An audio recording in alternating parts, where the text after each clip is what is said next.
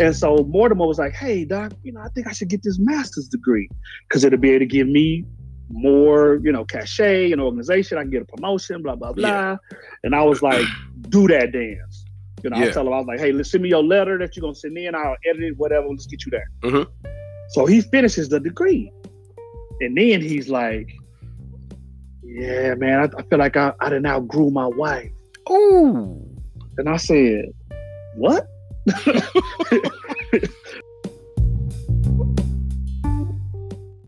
All right, there he is. Can you hear me? Yeah, I can hear you, brother. What's up? All right, I'm good, man. How about yourself? Man, standing here in this gym in my garage trying to stay yoked. I see it, man. And in the meantime, I'm doing this and getting chubby. No, that's right. But no, I'm gonna definitely get back on my regimen. I just had to. I don't know about you, man, but every once in a while, I just have to take a break, get out of shape, and then get back into it. You know what I mean? I can feel that. Yeah. So, what I had for you today, I know that we had discussed potentially speaking about top reasons or the reasons that relationships and marriages fail. Oh yeah. Okay. Oh yeah, that's a deep subject right there, brother. Right. That is a very, very deep subject. And I know that it's one that interests a lot of people because, truth be told, I've been asked a lot of questions about that particular thing. And I've actually had a lot of people that want me to talk about that. But it wasn't something that I wanted to talk about without having you included. so I sat on that one for a while. Yeah, I sat on that one for a while. But I don't know, man. I don't know if you want to do like just 10 of them and kind of delve into them and break them down a little bit, or if you just want to, hit a few of the major ones. What's that? You got a list of 10 reasons? There's at least 10. 10? At least 10. At the very least, there's 10. Most of those can be rolled into the person you married to is selfish. Yes, sir. Yes, sir. Yes, sir. I'm that person. I was that person. I'm not that person now. I was that person. Yeah. Talk from your evolution. Yeah, absolutely, bro. Yeah. So for those, we can talk about all 10 of them. Okay. 10. We can do that. But here's what I want to do, man, because we are live right now and we're also recording. So for those who will watch later, for those who are listening, who will be listening later, we need to give them a proper introduction of Doc Hotchkins. Hotchkins or Hotchins? Because I think I screwed your name up real bad the last time, man. I was calling you Hutchinson or something. Yeah, it's Hotchkins. Hotchkins, okay. Mm-hmm. Yeah, so tell the good people who you are and why you're so qualified to discuss these things with me, man. Well, so how y'all doing out there? My name is Brian Keith Hotchkins, right? And so just to give you a little background of who I am. So I'm from Oklahoma, Oklahoma City. That's my spot. As my papa would say, that's my stomping grounds.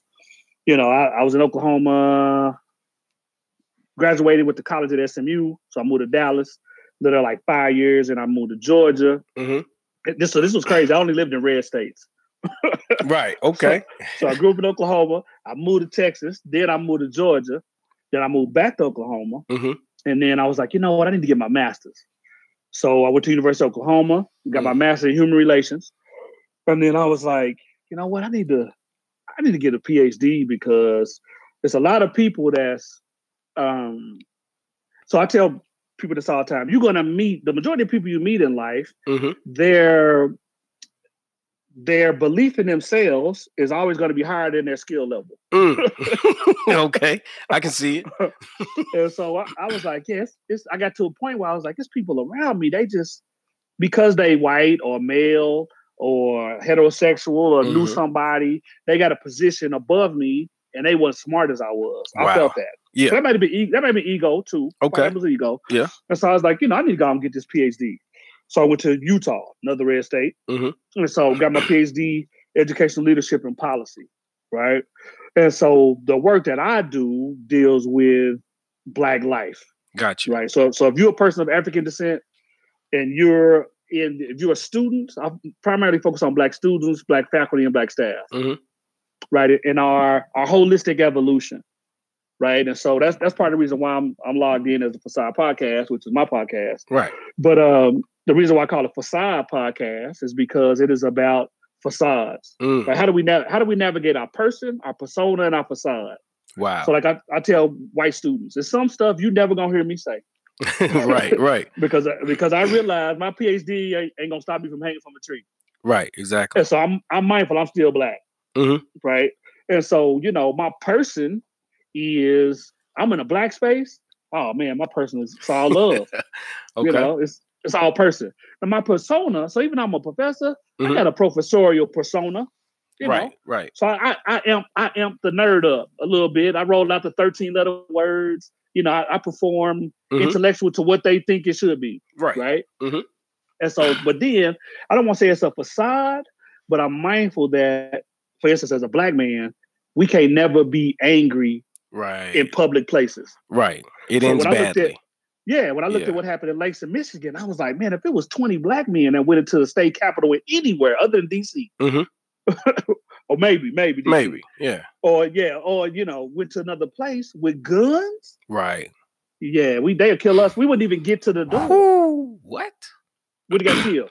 So, Absolutely. I got to present the facade as happy all the time.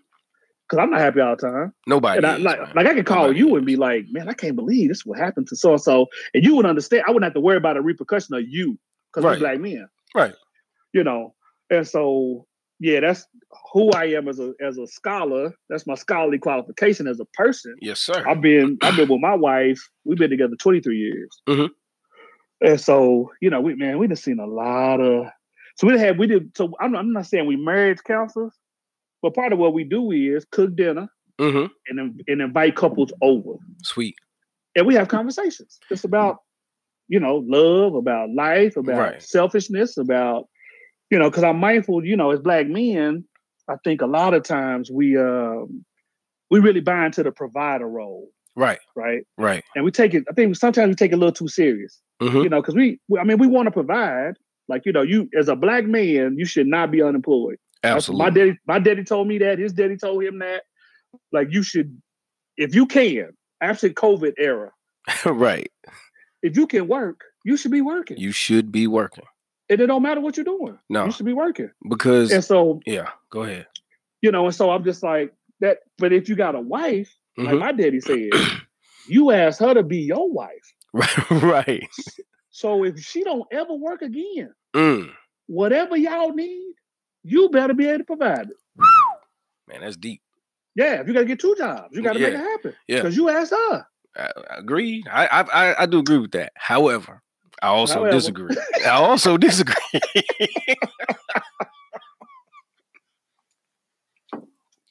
But no, go ahead, man. I don't want to interrupt you. You flowing. You spitting.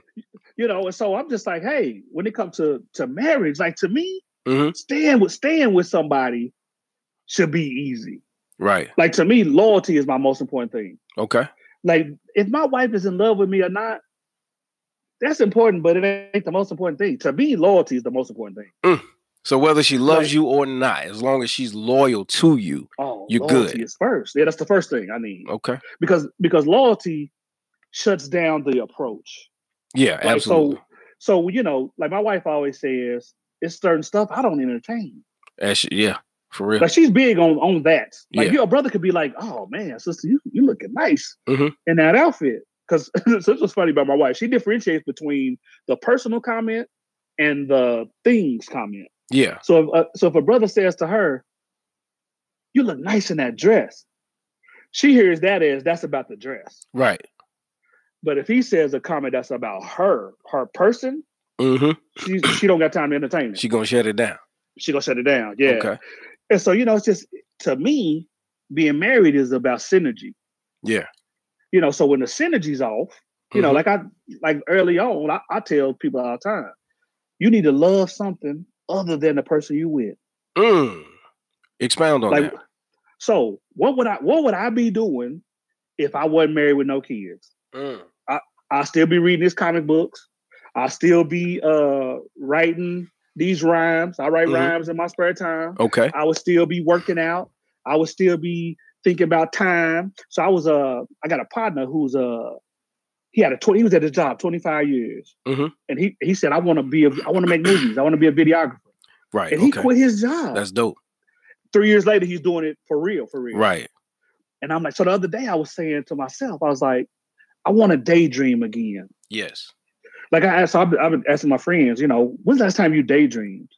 Like my mind is so, I'm always thinking about a damn deadline. Okay. I got to do something. Like if you look at my calendar, so I already know I'm teaching 2 classes in the summer. First summer 1 start June 1st. Summer 2 start July 7th. The semester starts August 19th. Okay. Christmas break is December 15th. Like I already know what I'm going to be doing. Right. But sometimes, man, I don't want that. I want to daydream.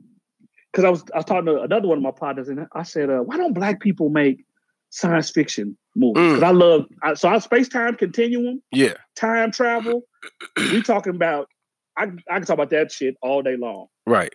His response to me was, Black people can't think about the future, because we're too engrossed in the present. Got a point. Like we don't have a free mind to imagine. Right. And it got me thinking. I was like, man, I want to imagine. I want to daydream and imagine again. Right. Yeah. Those are the things that I would do that I love. I love my kids. I love my wife. Yeah. I love my parents. I love my partners. But I love that. Like, that's me. I love those things. That's part of who you are. That's part of your DNA. Yeah. Yeah. But sometimes you meet people, they love you. Like you're the thing they love. Yeah, absolutely. And that's cool for a little bit. Until it's not. Until it's not. Right. Yeah, it's cool. Because I told my son, I said, listen, here's the thing with Black women. And I'm limited to race in my conversation because I've only been with Black women. Okay. Got you. And so what I think is, I told him, I said, son, aspiration will pull a Black woman into you so fast. Absolutely. I said, so if you be like, yo, you talking to a Black woman, I aspire to own 7 barbershops. Right. Or I'm saving my money so I can build my studio. Or I want to go to medical school. Like whatever your thing is. Right. When that Black woman hears that, if she's the type of woman that loves a hustler with a vision, she gonna say, "Ooh, he gonna be somebody." Because I'm already somebody, or I'm gonna be somebody too. So we're gonna be somebody together. Absolutely. But when I told him, when that thing that you want takes away from time with her, problems. If she ain't the type of woman that loves something else other than you, she gonna despise your thing and you. Absolutely. And your ambition. Absolutely. I agree with that 130%, bro. And that's why I say you gotta love somebody other than me. Yeah. Or like, what's your thing that you love? And here's the thing with love, with relationships, is people don't be having them type of. If my wife, I always say this, if my wife is deceased, I'm gonna mourn for 1 year, 365 days. I'm gonna burn a candle in her honor. I'm gonna celebrate my wife.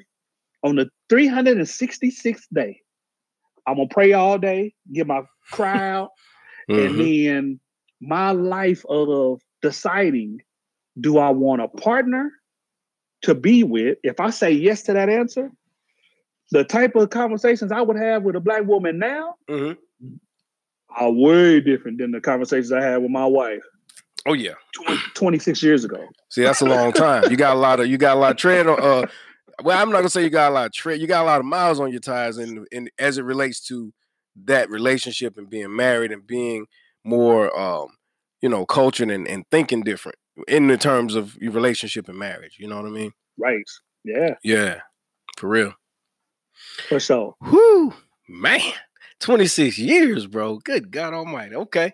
So I got out of college. And went out to a couple parties, seen her out, and I was like, who was that? Yeah. Hollered at her, and I've been hollering at her ever since. And see, that's you just hit the nail on the head with something that you just said, though. been with this woman for 26 years and you still hollering at her. And you know, in our community, when we say we hollering, that means something totally different. Like that means that we're putting forth some effort. That means we spitting, and I hate to put it like this, but we spitting some game. You know what I'm saying? And I try to get people to understand that when somebody refers to a guy spitting game, it ain't always a negative thing. Because I always said that the best game is no game at all, which means an open, honest dialogue and conversation. You know what I'm saying? Right. But however, as I've learned and as I'm still learning, there are still some times that you end up having to, like they always say, the women say it to us most, but the same thing it took to get them is what it's going to take to keep them. So a lot of times we forget that. and we find ourselves like just basically feeling like we're running in place sometimes. Mm-hmm. Reason being is because you get comfortable and you stop trying. You know what I'm saying? You stop putting forth the effort. You stop trying to attract her because it's like, well, she's mine. I already got her. I don't have to attract her. You know, and I'm not talking about shaving your head, shaving your beard, and bathing. Those are the basics. I'm talking about behavioral things and conversations. The thing, treating them. Being a man involves has a lot to do with masculinity. And when we demonstrate our masculinity, it makes the woman feel more feminine, which in turn produces a lot of the things that we want from them. But us men sometimes get it twisted and feel like in order to be masculine, you have to be rude, you have to be loud, you have to be abusive. Nothing, nah. Nothing, it's nothing like that. But, all right, because I'm about to get off on a whole nother tangent. I don't want to do that. So, the top reasons that most relationships fail, in your opinion, what is you want to start at the least, like at 10 and go to the number one reason, or you want to start at number one and just go to, how do you want to do it? So let me ask you this as a qualifier. Yes. Are these top 10 reasons, do they end in divorce? So failure is divorce. It's divorce or breakup, because it's not just marriage, it's also relationship. So failure is, hey, you know what? This relationship is done. Gotcha. Okay. Yeah. Okay. Well, let's start with the easiest and let's build up. Let's start with the easiest. Okay. Yeah, work our way up. All right. She said being spontaneous is the key. Women want passion and loyalty. Okay, I agree. There's that loyalty word. Yeah, that loyalty is extremely important. Okay, so, oh man, this thing's juicy, man. All right, we'll start with something light. Start with something light. One of the most obvious ones is, let's go here.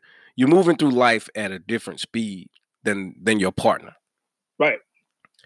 So, give me an example. Not even an example. Just give me some depth on that. Excuse me. Some depth on that. When you hear that, one of the reasons that a lot of relationships and marriages fail is because you have two people who are moving through life at different speeds. What does that look like? So it can look like. So I'm mindful of what you said earlier. So when I heard people say, in order to, the things that you did to get them, you got to keep doing to keep them. Yeah, what it took for you to get them, what the things you did to get them is what it's going to take to keep them. Yeah. So I disagree with that in this one sense. Okay. Is that, like you said, so the evolution of who you are is happening at a different or same pace as the person that you with. Right. Right. And so as you overcome things, then so like me and my wife, we went to Maui. So I'm for vacation. I'm not big on ocean and swimming. I got a fear of drowning. I got a fear of drowning, right? Yeah, I hear you. And so we went on this we drove for an hour on this boat to get to the middle of nowhere. Right. And then we just jumped in. I was extremely afraid. Yeah. But I jumped in the ocean, and man, it was just so blue. You can see all the way down to the bottom. Yes, and it sir. Was blah, blah, blah. Yes, sir. But when we came back to the hotel, the fact that I conquered one of my fears, aroused her. Absolutely. I didn't expect that though. Okay. I didn't go into it with that, right? Right. And so I think that sometimes you have to do more than what you did in the beginning to get them to keep them. Mm-hmm. Right? Yeah. Because you boredom. I don't know if boredom's on the It's on the list. It's on the list. Yeah, there you go. But the thing is, so when I say that, let me qualify that statement. When I say that, I'm speaking the minimum, the bare minimum. Now, obviously, there must be growth because where there's no growth, I mean, things die or it's already dead. You know what I mean? So definitely, yeah. And so, but as it goes to speed, so so the names have been changed to protect the innocent in this conversation we're gonna have, right? Yes, sir. So I got a partner named Mortimer. Mm-hmm. And Mortimer and his wife been married longer than me and mine. Got you. You know, and so Mortimer has some career opportunities, right? Yes. And so Mortimer was like, hey, Doc, you know, I think I should get this master's degree because it'll be able to give me more, you know, cachet and organization. I can get a promotion, blah, blah, blah. Yeah. And I was like, do that dance. You know, I tell him, I was like, hey, let's send me your letter that you're going to send in. I'll edit it, whatever. Let's get you there. Mm-hmm. So he finishes the degree. And then he's like, yeah, man, I feel like I done outgrew my wife. Ooh. And I said, what? He said, you know, I feel like I done outgrew my wife now, you know. I said, let me be clear. I said, I don't know nothing about graviton fields. I don't know nothing about foot fungus. I said, intellect is about specialization of topic. Yes. I said, so if we're talking about the identity of Black people, our identity development as it's juxtaposed to proximity to racism, I'm your guy. I'm talking about that all day, right? Gotcha. But I don't know nothing about a West Coast offense. Oh, shit. And okay. So me getting my PhD, when it comes to my wife or everybody, I've outgrown everybody on that one topic. Got you. Yeah, I can see that. I don't know how to simmer saute some banana peppers. And so I had to tell him, I said, hey, I had to bring him off that ledge. I was like, I know you feel good. Yeah. I said, a lot of times as Black people, we get wrapped up in the validation of white people. Yeah, and so too much so. When they say good job or they celebrate us or pat us on the back, some of us internalize that as I'm legit now. Right. Because white folks see me as such. Yeah. Right? They legitimize me. And so I told him, I was like, I said, hey man, well, how have you outgrown her? Everything that he said was around his job. And I said, well, what do your wife do? And we talked about it. I said, you don't know nothing about what she do. Wow. So how do you, I said, now here's the real question. Do you want other women now because you in intellectual spaces where you talking about what you know and they know it too? Yeah. Yeah. I said, I said that's dangerous. I said, now I go to conferences. Well, I'm telling if I was a single brother, I would tell every Black man that want to marry a Black woman that's smart as hell, they need to go to some of the academic conferences that I go to with Black women professors. Yeah. Because when I tell you it's some smart Black women, because I consider myself pretty smart. Okay. But man, brother, I'd have met some Black women talking circle around me. Yes, sir. All day. Yeah. And raw intellect is hella sexual. It's hella sexual and it's hella sensual. Yeah. It's hella if you into that. Yeah, I agree. Like if you into that. Yeah. And so I was just like, so I said that to say as an example, when you go on two different speeds than your spouse, like you may be growing academically to get your job, to get your degree, but if she growing faster than you spiritually, y'all not, because when people talk about, one sister said about being evenly yoked, I think it's very difficult to be evenly yoked outside of being spiritual. You're absolutely. I almost cursed to commend that comment, but you're absolutely right. Right. Because here's why. When you meet that person, y'all both add like. Where y'all both at, I don't know you. So one of y'all may be at lust and one of y'all may be at like. So through the natural progression, you may go from lust to like and they going from like to love. It could happen. Just like that. Yeah. Yeah. So one person's going to fall in love. One person will always be ahead of the other one. Absolutely. Like I tell my kids, don't marry nobody that ain't more in love with you than you in love with them. They hold the power. Yeah. Absolutely. And so, so when you see everything's going to be off balance, that's just what it is. And so if you are the type of person that's like, my trajectory is further than, greater than, I'm bigger than my spouse, they don't need to be with you. When you show yourself, your spouse need to leave you and go get somebody else that's less egomaniacal. Because you're never gonna be even. Yeah. In the marriage. I see. And I'm not the type of person that promotes divorce. I don't either. I hate divorce. I hate divorce, but I'm anti-abuse and exploitation. Yes, absolutely. Absolutely. So you don't need to be abused or exploited in your marriage. Right. Yeah. Or a relationship. Just a relationship. A relationship, because that's one of the things too, like, and it's unfortunate because I realize that a lot of times you will have, especially in this day and time, and I spoke about this not too long ago with another brother so a lot of times you have women who are, career oriented, and they're doing their thing, and they're going through life, at a fast pace, in the sense that they're accomplishing goals, they're setting goals and achieving them like clockwork. You know what I'm saying? And then sometimes you have guys who may be a little slower out of the gate for whatever reason. Maybe they've been divorced and now they're trying to recoup and rebound from that, or maybe they're fresh out of college and they're trying to build, or it could be a number of things. Because for one, they claim, and I don't know, I believe there was a time when this saying was true. I'm not so sure about now, but they say that women mature so much faster than men. I've seen that. I think emotionally, for sure. Yeah, I've seen that in times past, but like now it's looking different. The climate has changed a lot. You know what I mean? But so with that, I'll say that a lot of times, women tend to be like, some women, depending on the type of woman, tend to be like that. Like, oh yeah, he got, one chick told me, I said, what's up with my boy? You still interested in my boy? She was like, he's a nice guy, handsome guy, but he got too many ain't gots. I was like, what? What? She said he's got too many ain't gots. Ain't got no job. Ain't got no car. Ain't got no. I was like, oh, okay. But I mean, I didn't know he had all those ain't gots. I was just, you know what I mean? Because I mean, I wasn't in his business like that, but I knew him to be, an entrepreneur, and he had a vehicle and everything. So I thought he was cool, but obviously he had gone through a hard time, which, things like that happen. And it kind of goes back to what you said earlier, which was basically some women, especially in our community, are able to see the potential, and that's enough. Right. Absolutely. And it's enough. Yeah. Yeah.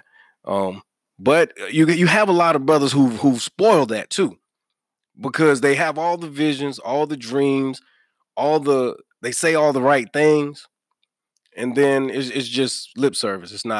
There's no action behind it, unfortunately. Right. You know what I mean? But so moving at different pace, at different speeds, that could even very well also translate to emotionally. You know what I'm saying? Because sure. I happen to know that women tend to be more ready in most instances, in my experience and in the experiences that I've seen with my friends. Women tend to be more ready and available for the big step, as far as serious relationships, marriage. A lot of men tend to, want to play the field a little bit prior to committing. That's been, sure. Yeah. So, and so that's another thing too. Like, just two different speeds. You've been dating this woman for 5 years. She's ready to build a home and a family and a life together and a future. And you still dragging your feet. You're not ready. You're not there yet. And I respect the man who says, hey, you know what? I'm not ready. I respect them. As women should respect them, but women seem to feel like their time has been wasted. You know what I'm saying? I agree with the women though. I agree with that take. I do. Yeah. But how long does it take you to say I ain't ready? Well, and that's the whole thing. That's she said, should've, could've, would've, brothers. Right. Wow. But no, like that's one of the things though. Like honestly, I feel like if you know up front that you're not ready, you should definitely say that. But I also understand that there are times when you just don't know. You might not be ready for her. Ooh, now we talk. Yeah, you might not be ready for her. Sometimes, and that's the thing too, like, oh man, I gotta be careful. I gotta choose my words carefully here, man. Hey, change the name to protect the innocent. Well, no, I'm not even about names. It's just about the subject matter. You know what I'm saying? Like a particular example I want to give. That's not per se a real life example, but it's a scenario that I know could spark people and have people thinking certain things. But sometimes, unfortunately, I hear a lot of women saying things like, "Oh, well, I was good enough for this, but I'm not good enough to wife up," or "Oh, I'm good enough to hang out with and spend time with, but I'm not good enough, to whatever." And then you got some chicks I'm good enough to sleep with, but you don't want to take me out, that sort of thing. But then you'll turn around and take another chick out in public and be out hanging out with her, and it's like, yo, what? You know what I'm saying? So I see how that sort of thing becomes a problem for women and how they feel a certain way when it comes to that. But at the end of the day, I mean, it's true. And it's true on all levels. Like, you have men that are interested in certain women for sex, and it's just for sex. They don't want to marry them. They don't even want to date them, anything. You have some men who are interested in women just because they want to take them out and show them off. They could care less about anything else. I mean, I've been that guy before. You know what I'm saying? Right. I'm like, man, look, this chick ain't even better in bed than this one, but she's so hot. I just want to be seen all over town with her. Now, that was a much younger version of myself, but it was what it was, right? So with that in mind, I feel like a lot of times men, I believe that initially we want to screw these women, but we are open to getting to know them. And as we get to know them, our decision process kicks in, and we spend enough time to where we learn and we understand, like, okay, I can see myself with shorty. You know what I'm saying? Or she's a good woman. I could kick it with her. And I have been put in a situation. I've been in a situation where I knew somebody was right for me. I knew a woman was good for me. But I knew myself well enough to know that I can do anything and everything you want me to, but I cannot commit to you because I'm not going to do right by you. And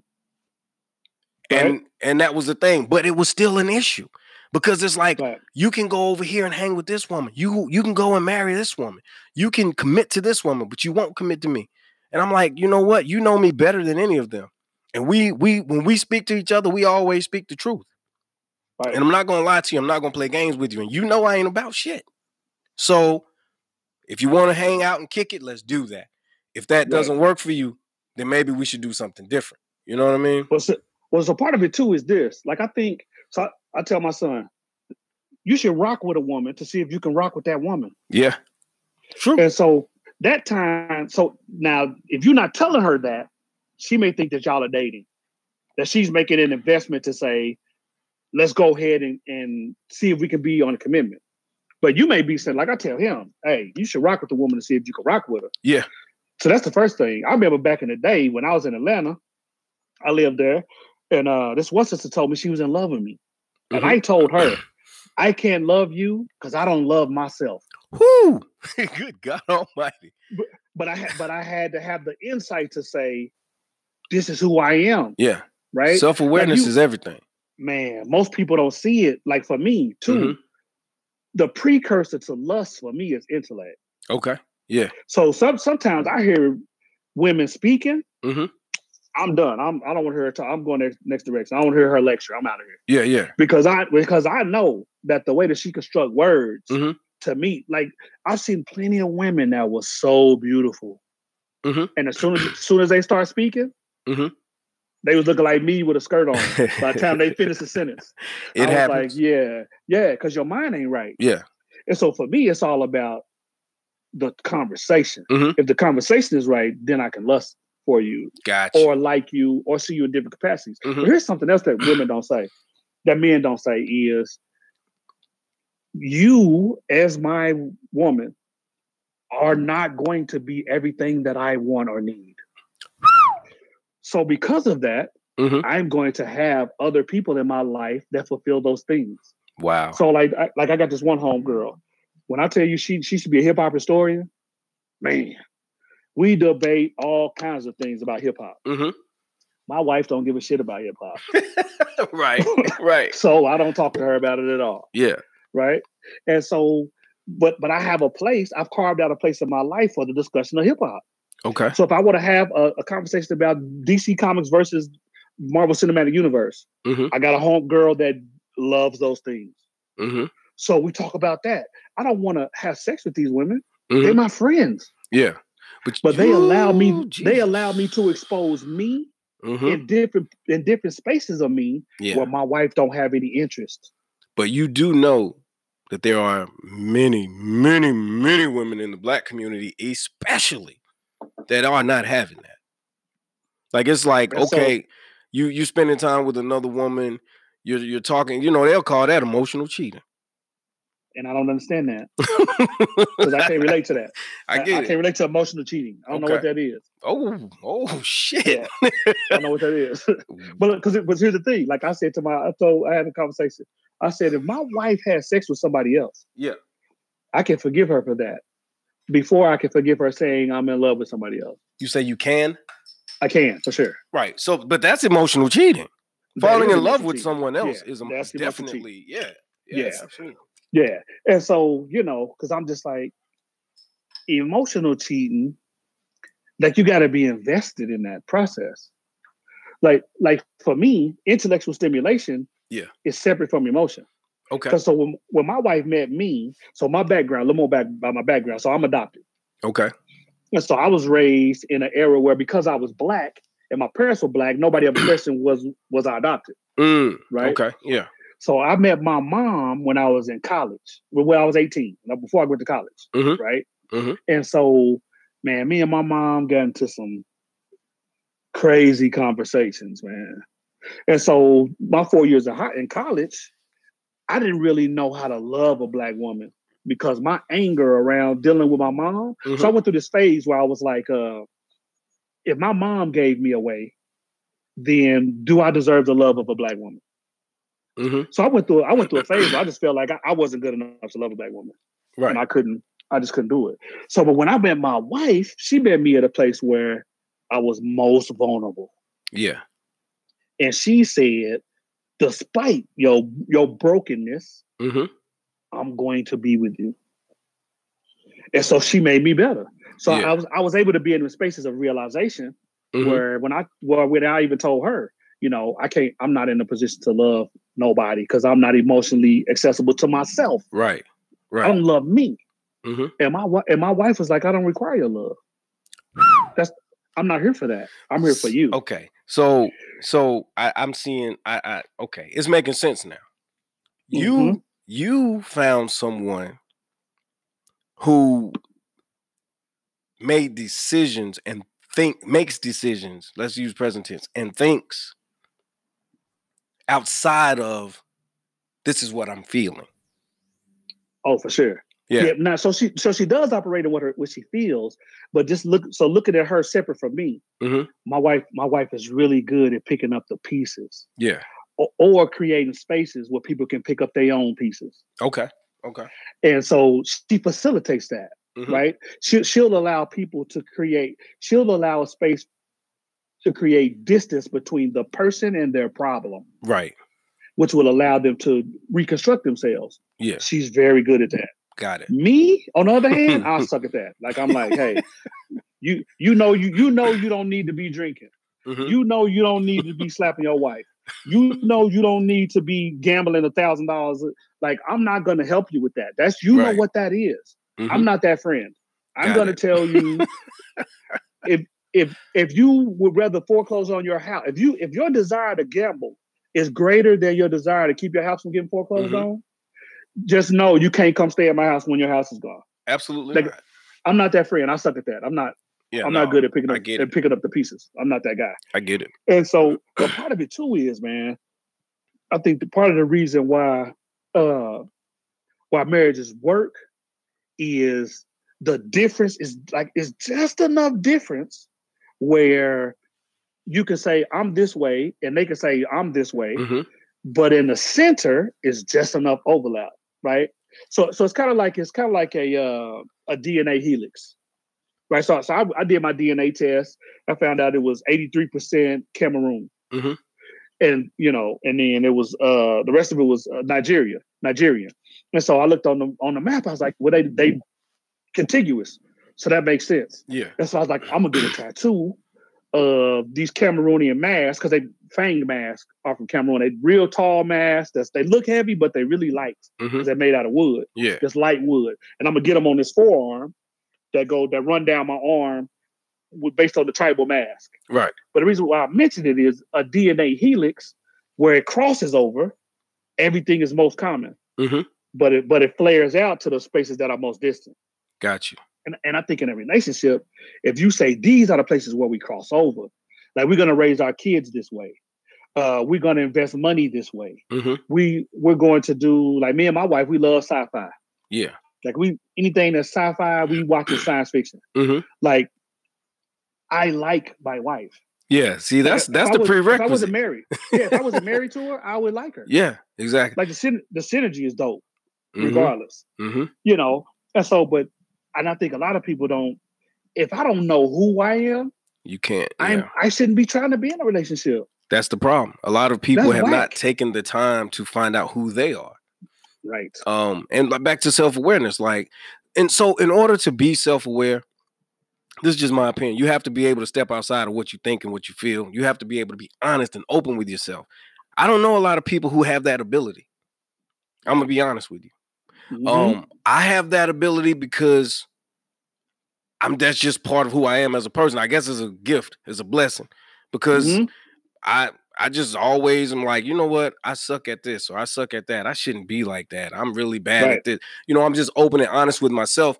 And so because I'm real with myself, I'm able to make adjustments and improvements. And I desire to make adjustments and improvements. Where a lot of people, I know people that want to change more than anything in life. They want to become someone else. They want to become a better version of themselves, but they don't know how. They don't even know where to start. They don't. And it's because they can't see themselves for who they really are. Or to add to that, they go to you as the person they with. Yeah. And they expect you to give them the playbook on themselves. Can't do it. And then they be mad at you because you're not invested in me. You don't want to see my growth. Or it veers into, you're jealous. Because I want to do this and that. Right. And I'm like, So I know people that got divorced over stuff that me and my wife laughed at. Yeah. Like that's why y'all got divorced? It's done. Over that? Like, so for instance, I tell young women all the time, the first time your dude tell you, I don't like you in that dress, it's too tight, it's too revealing. Mm-hmm. I said, if you take that dress off, oh my God, he's gonna control your life for the rest of your life. Yeah. Because you can easily tell him, well, I appreciate that you don't like it tight. Mm-hmm. I'm headed out the door. Are you coming with or not? It's either gonna make you or break you. It's either gonna make y'all or break your relationship. And that's the little thing, but I don't think people see the connectedness of the wholeness of that one act. Little things become big things. That's just the way it goes, man. That's just the way it goes. That one moment is key. So when it talks about speed of growth, like you have to be mindful of sometimes you're gonna grow. But here's the key though, I think, is resources. Yeah. So if you say, when I came home and told my wife, I got into the University of Oklahoma's PhD program, she was like, that's dope. That's 17 miles away from the house. I was like, yeah. But I also got the University of Utah's PhD program. So we headed to Utah. Right. My wife was like, did you pray about that? And I said, yeah, you're right. So let me go and pray about it. But the key was she was willing to say, wherever you going, I'm going. I'm going. And that's about resources. Yes. And sometimes your spouse ain't gonna give you, when you going fast, if they don't sign off on the resources, that's how the resentment happens. Mm-hmm. Yeah. Because I tell students all the time, if you want my tax return from 2008 to 2013, our total net worth of money we raised was $29,000 a year. Because we was both graduate assistants. So my wife got her undergraduate and her master's at the same time I got my PhD. Okay. And so we had to take a step back. I get it. We took a salary dive to get the degrees to take a salary rise. Yeah. And so, like I tell people all the time, too, I'm glad that my famine came before my feast. Hey, I mean that. Hey, for real, because had it not, man, that could be bad. That could be rough, man. Like seriously. Mm-hmm. Yeah, I get it. I get it. I just, while it's on my mind, back to what you said about that young lady and the guy telling her not to wear the dress and whatever else. Two things, man. Two things I had to say about that is, number one, I've always been the type of guy, like, if another guy doesn't look at you and want you in the same way that I want you, then I'm going to question myself as to what I'm doing, number one. So if you got a nice body and you want to show it off, I'm all for that. I'm not that guy. You know what I'm saying? That's just me. But number two, it's like you said, we train people in how they treat us, man. And that's why I always try to teach, my children and even some of my partners, man, guys that I work with, just people in general that don't have this concept. I try to let them know. I try to help them to understand that the first time that someone violates or does something, crosses some line or does something that you do not appreciate, then what you need to do, let me turn this back around. Then what you need to do is you need to check it right then, right there, immediately. Right. Don't give it 10 minutes. Don't give it 5 minutes. Don't come back later. If you happen to walk away and on your third step, you realize, go back and straighten it now, because we train people in how they treat us. Right. And that's what you were saying about that young lady. She, by her going and changing the dress, so now he knows, okay, I got this. And she'll do it. And she'll continue to do it. And when it doesn't, it's a problem. So, all right. So, which one do I want to go to next? It's kind of, I guess it's kind of close. Not being compatible, man. Because we want to get deeper as we go further in. But not being compatible, I think, is a big reason. As minute as some people, it goes back to the unequally yoked thing that we were talking about in a sense. But not being compatible is a real big, strong reason why a lot of relationships and marriages don't work. I like to. Right, but what is compatibility though? Like, so when it comes to hip hop culture, me and my wife ain't compatible. Yeah. When it comes to DC Comics versus Marvel Cinematic Universe, we're not compatible. But y'all are compatible because one of the things that you said that I caught, you said y'all love sci-fi, so there are some common interests. They're true. Yeah, there's some common interests. So being compatible, in my opinion, doesn't mean you all have all the exact same interests. Okay. But I think that what it does mean is that you share some common interests, as well as the most important things like value systems and morals and integrity and life goals or the way you view the world. These are the things that could make or break a relationship. Financial goals and disciplines. If you're like, hey, I want to make $150,000 a year minimum, right? Like, that's a bad year. You know what I'm saying? Right. And you're like, I want to make $150,000 a year minimum, and she's trying to spend $150,000 a year minimum. Right. Y'all got some problems, man, because essentially you're gonna be broke. Well, so here's the thing, though. Sometimes the compatibility is in the imbalance. Okay. Okay. I'm the creative in the household. So, like with the podcast, man, so this COVID-19 is a terrible thing. Period. But I was thinking, I had 6 live shows for the podcast booked on college campuses before COVID. Okay. So I took a financial hit. Yeah. Right. I get it. But I took it from the dream of, can I podcast? To 14 months later, I got an hour and a half show live that I can do, that Black communities, that people that love hip hop culture can come to and enjoy. Yeah. Now the key is, the opposite is, my wife is like, hey, how much money is it going to cost us to do this podcast? Like what we doing financially? So my wife is the hesitant person in the marriage. Okay. Like I'm the person that be driving and say, baby, see that abandoned building? That's going to be a wine and weights place. So you can work out, but you can also get wine and have a steak or whatever, right, high protein or whatever. Yeah. And she'll be like, okay, I hear your vision. How much that gonna cost us? Exactly. Yeah. So sometimes the compatibility is in the imbalance. And like, that I agree with. Yeah, she balances us because she says no in ways that I would just be out here on some. You're like, okay, let's go with it. Let's do it. Yeah. But see, and I totally agree with that 100% because, but that, like, okay, like two magnets, opposites, you know what I'm saying? Mm-hmm. Like that. So compatibility doesn't always mean it's an agreement. I agree with that 100%. Right.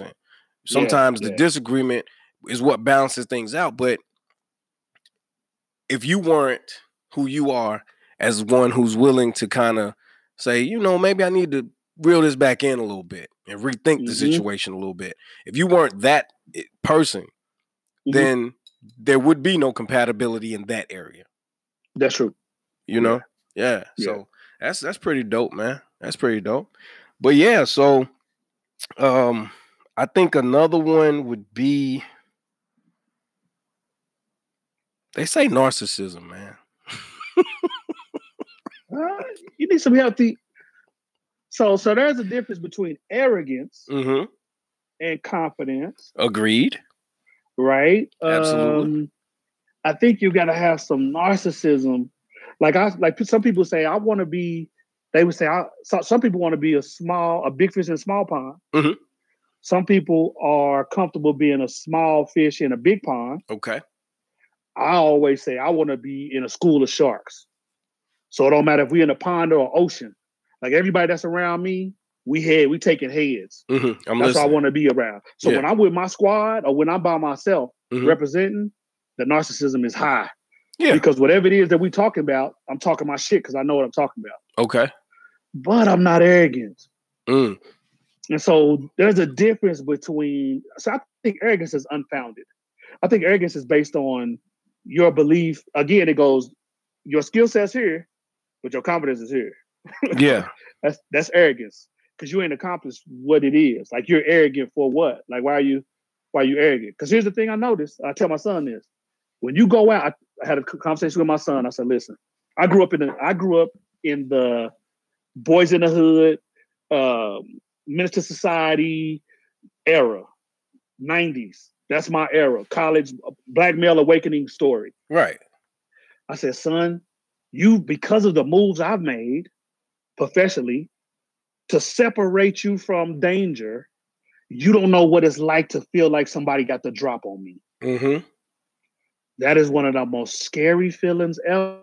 Yes, sir. You got to make split decisions about how you're going to preserve your life. Mm-hmm. Right? Yep.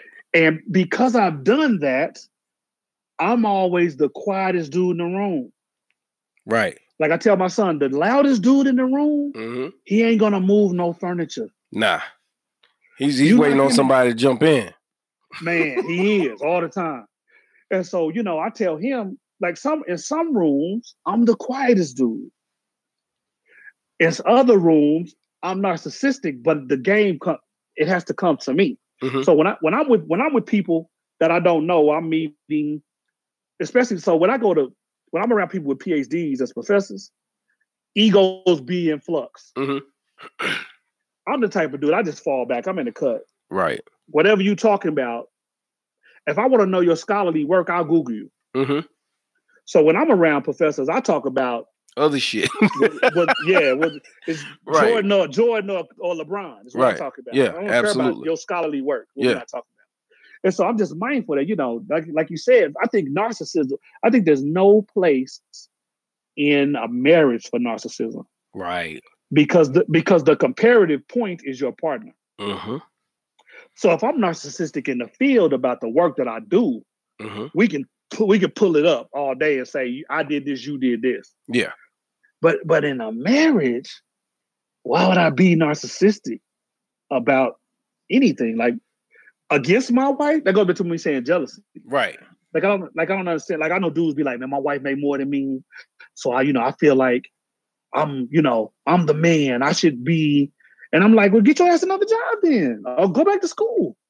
Mm-hmm. Like if you the amount of money that your wife makes impacts your manhood, yeah, you need to reconstruct yourself as man. I totally agree. So I just had that conversation with this guy named John Patrick Adams, man, and I was saying somebody's got to make some money, man.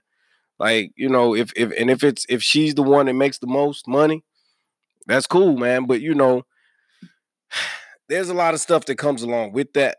There are pros and cons to it, but if you're a man and you carry yourself as such, you should be just fine. Yeah, 100%. So yeah, I don't think it's a place for narcissism in the marriage at all. Yeah, I don't either. I feel like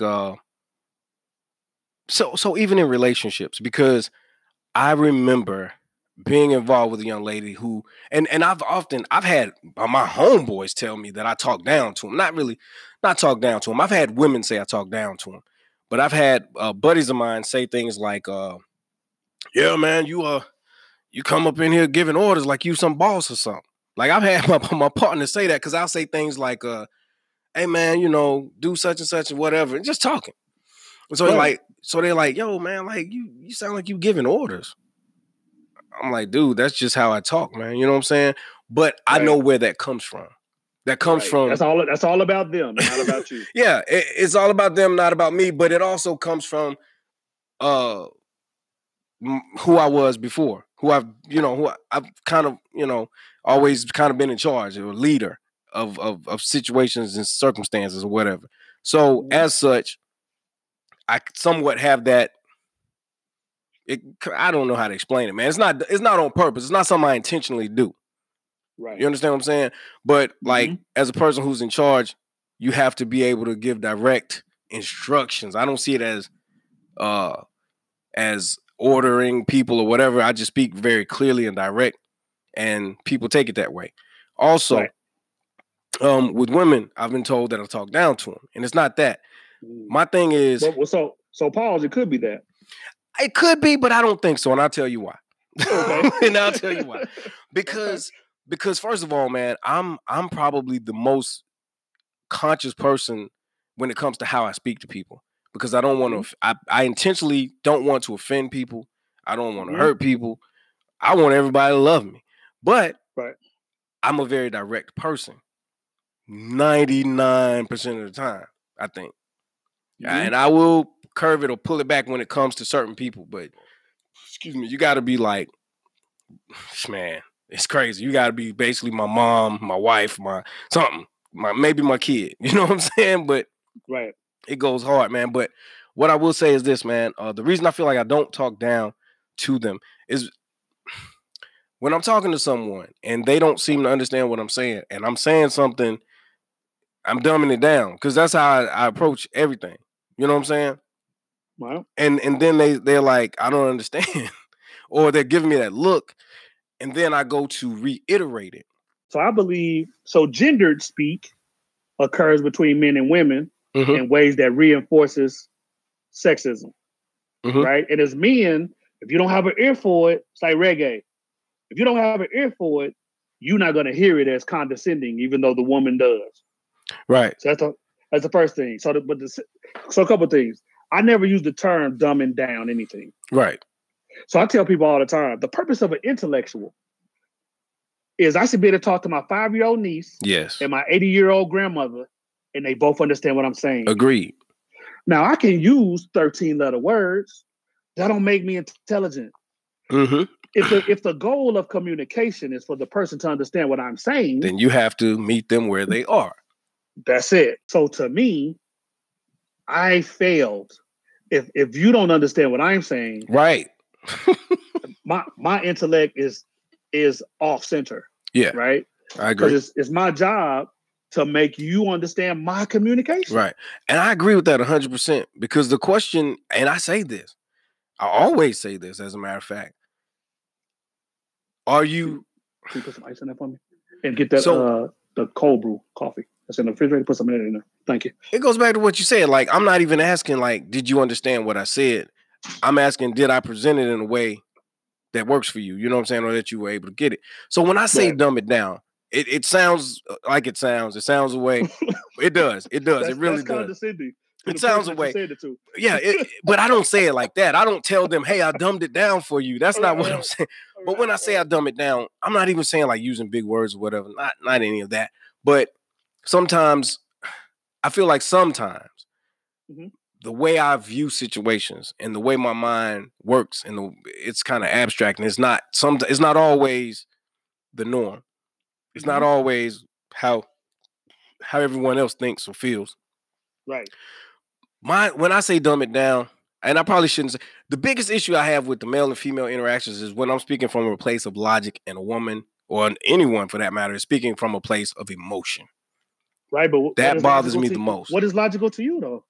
Well, what's logical to me is what's mostly logical to mostly everybody. You know what I mean? Like it's a I guess a mathematical equation, man. 2 + 2 is 4.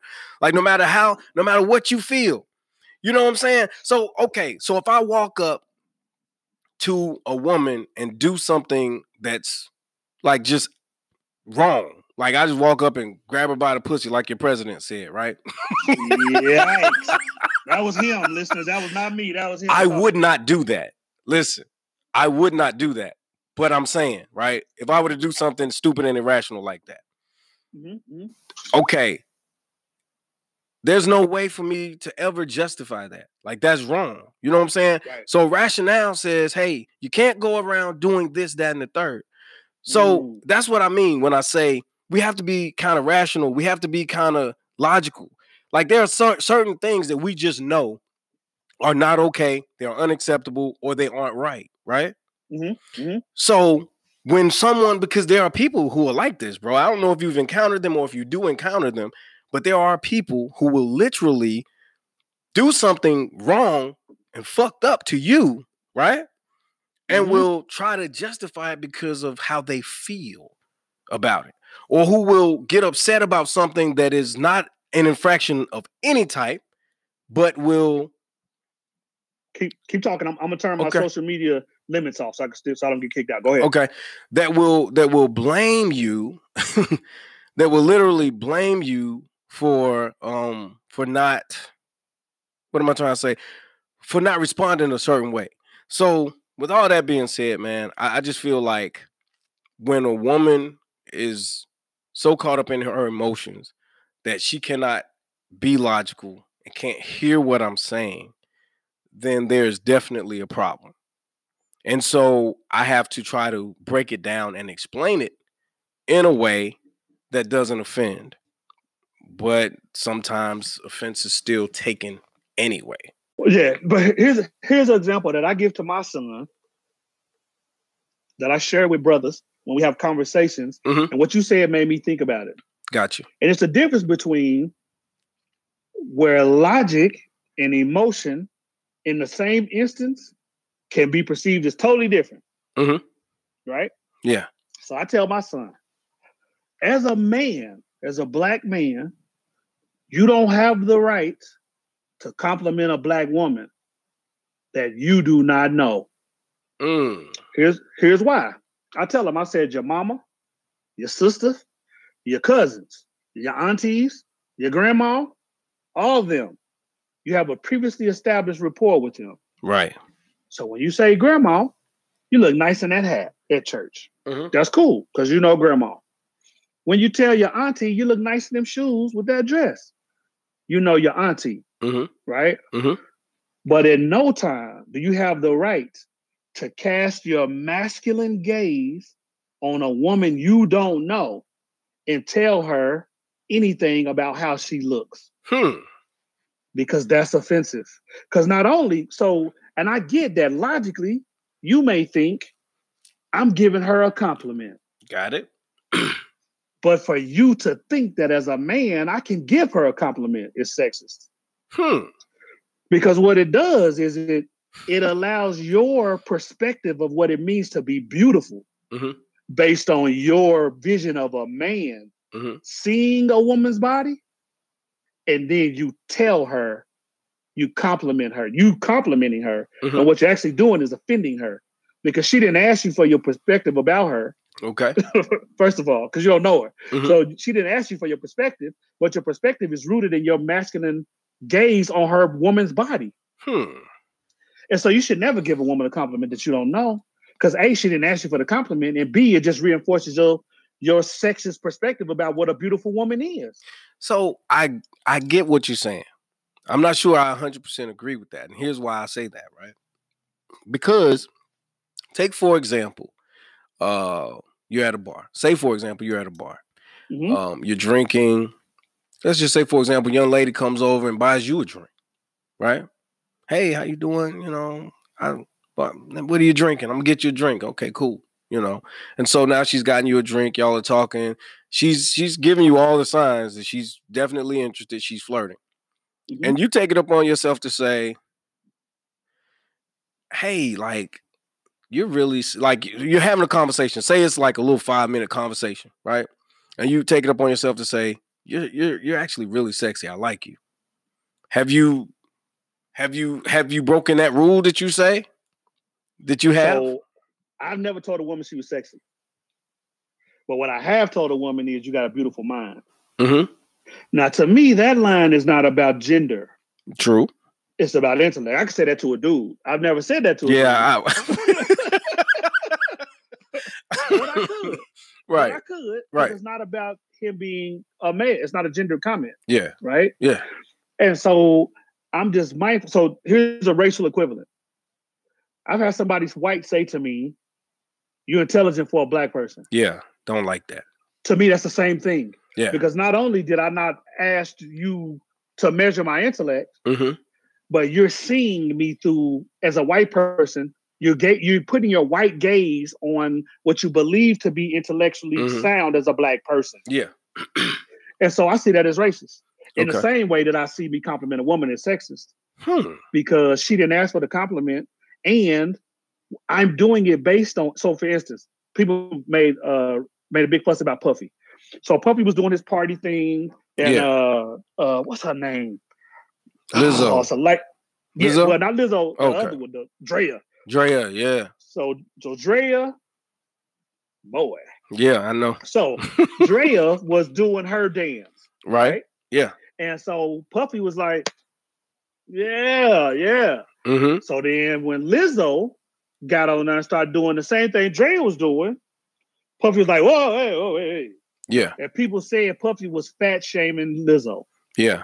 Now the key is, in either instance, if I say that Drea is sexy, if I could say, Drea, you sexy, or I told Lizzo, you fat, both of those things are about my masculine gaze. Okay. Applying it on a woman and attaching worth and value to how she looks. Okay. And I don't have the right to do that. Now, I was raised in an era where my daddy told me compliment women. But I had to become older. I had to realize the power of being a man and how sexism, misogyny, and patriarchy works for me to realize I don't have the right to say anything about a woman, how she looks. Yeah. If I don't know you. So we don't have a rapport. That's hard, man. I shouldn't have nothing to say. Because a rapport can be built like literally at the bar within a 5-minute conversation.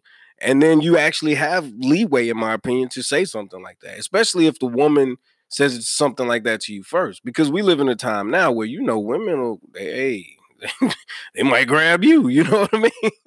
Right. So, but here's the thing. What are the rules?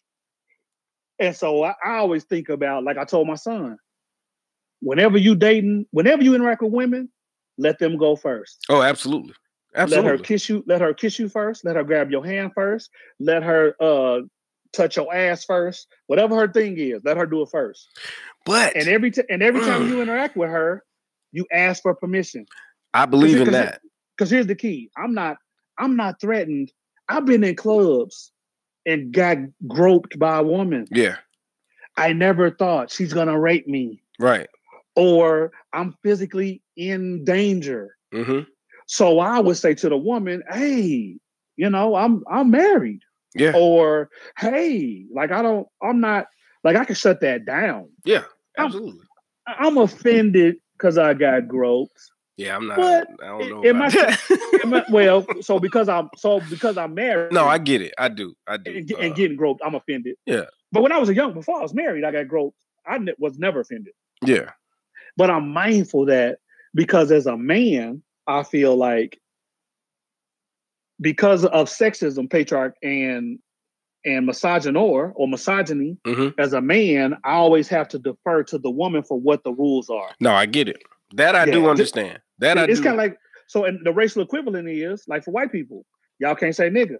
Right. Like we determine what the rules are. We tell y'all if y'all are allies. Yeah. We tell y'all if the work that y'all doing benefits us. So I never tell women, I don't compliment women. I might compliment their minds. Yeah. Which is, I believe, a gender neutral thing because it's intellect. But I never tell women anything about how they look. We're not doing that. I get it, man. And like Dramo said, he said that's a tough one. And it is a tough one because a lot of women, unfortunately, wait for a man, women that are certain types of women, respectable women. Not to say that the others aren't, but aggressive women have their own category. You know what I'm saying? But certain women that are, were raised to be a certain way, they are waiting for us as men to kind of take the lead and make our interests known and things of that nature. So we live in a very strange time with all the Me Too and all the, all this toxic masculinity talk and stuff. Which is another reason why you don't say you sexy. Yeah, yeah. I mean, I get it, but like I say, I feel like, there's a time, there's a time and a place where it's acceptable. That's just my personal opinion. But one of the problems that I do know exists is everyone isn't good at gauging. No. You know? Well, yeah, that's why you asked. She tell you what the rules are. Yeah. So it ain't no gauging. It ain't no gauging. That eliminates gauging. What are the rules? Right. Tell me the rules. Yeah. Give me the So rules. I'm always right because you say so. Right. Yeah. No gauging. Yeah. No, and I remember back in the day being a young man, messing around with girls, man. I might touch them or try to take them. They'll say no. And they may even be joking. They'd be like, I'd be like, okay, wait, that's it. I'm done. Because you'll never be able to say. And they'll laugh or whatever. And then they'll warm up and say, well, no, I didn't mean it like that. Like, you're cool. We can, you know what I'm saying? So, I mean, I get it. Trust me. I get it. But yeah, I remember that was my thing, man. That was my thing. Okay, so we're still trying to keep it kind of light. So we're going to go with the growing. That was number 3? That was number 3 we did. Yeah, that was 3, right? Let me see. We did pacing. Pacing. We did narcissism. Narcissism. And what was the other one? The first one? We did not compatible, and we did not compatible. So now let's go to different expectations. Different expectations, which I feel like it's such a broad thing, but I feel like we somewhat touched on it when we talked about how some women are looking for the serious relationship when guys just kind of kicking it and playing or whatever.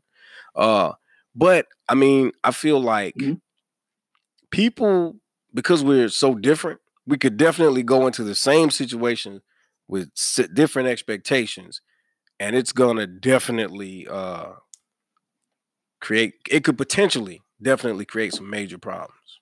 Yeah. I've always said, this is gonna sound terrible, but I'm gonna say it. I've said expectations are like, I don't want to say that. Go ahead and say it, man. So it's the cognac room, man. This is what we do.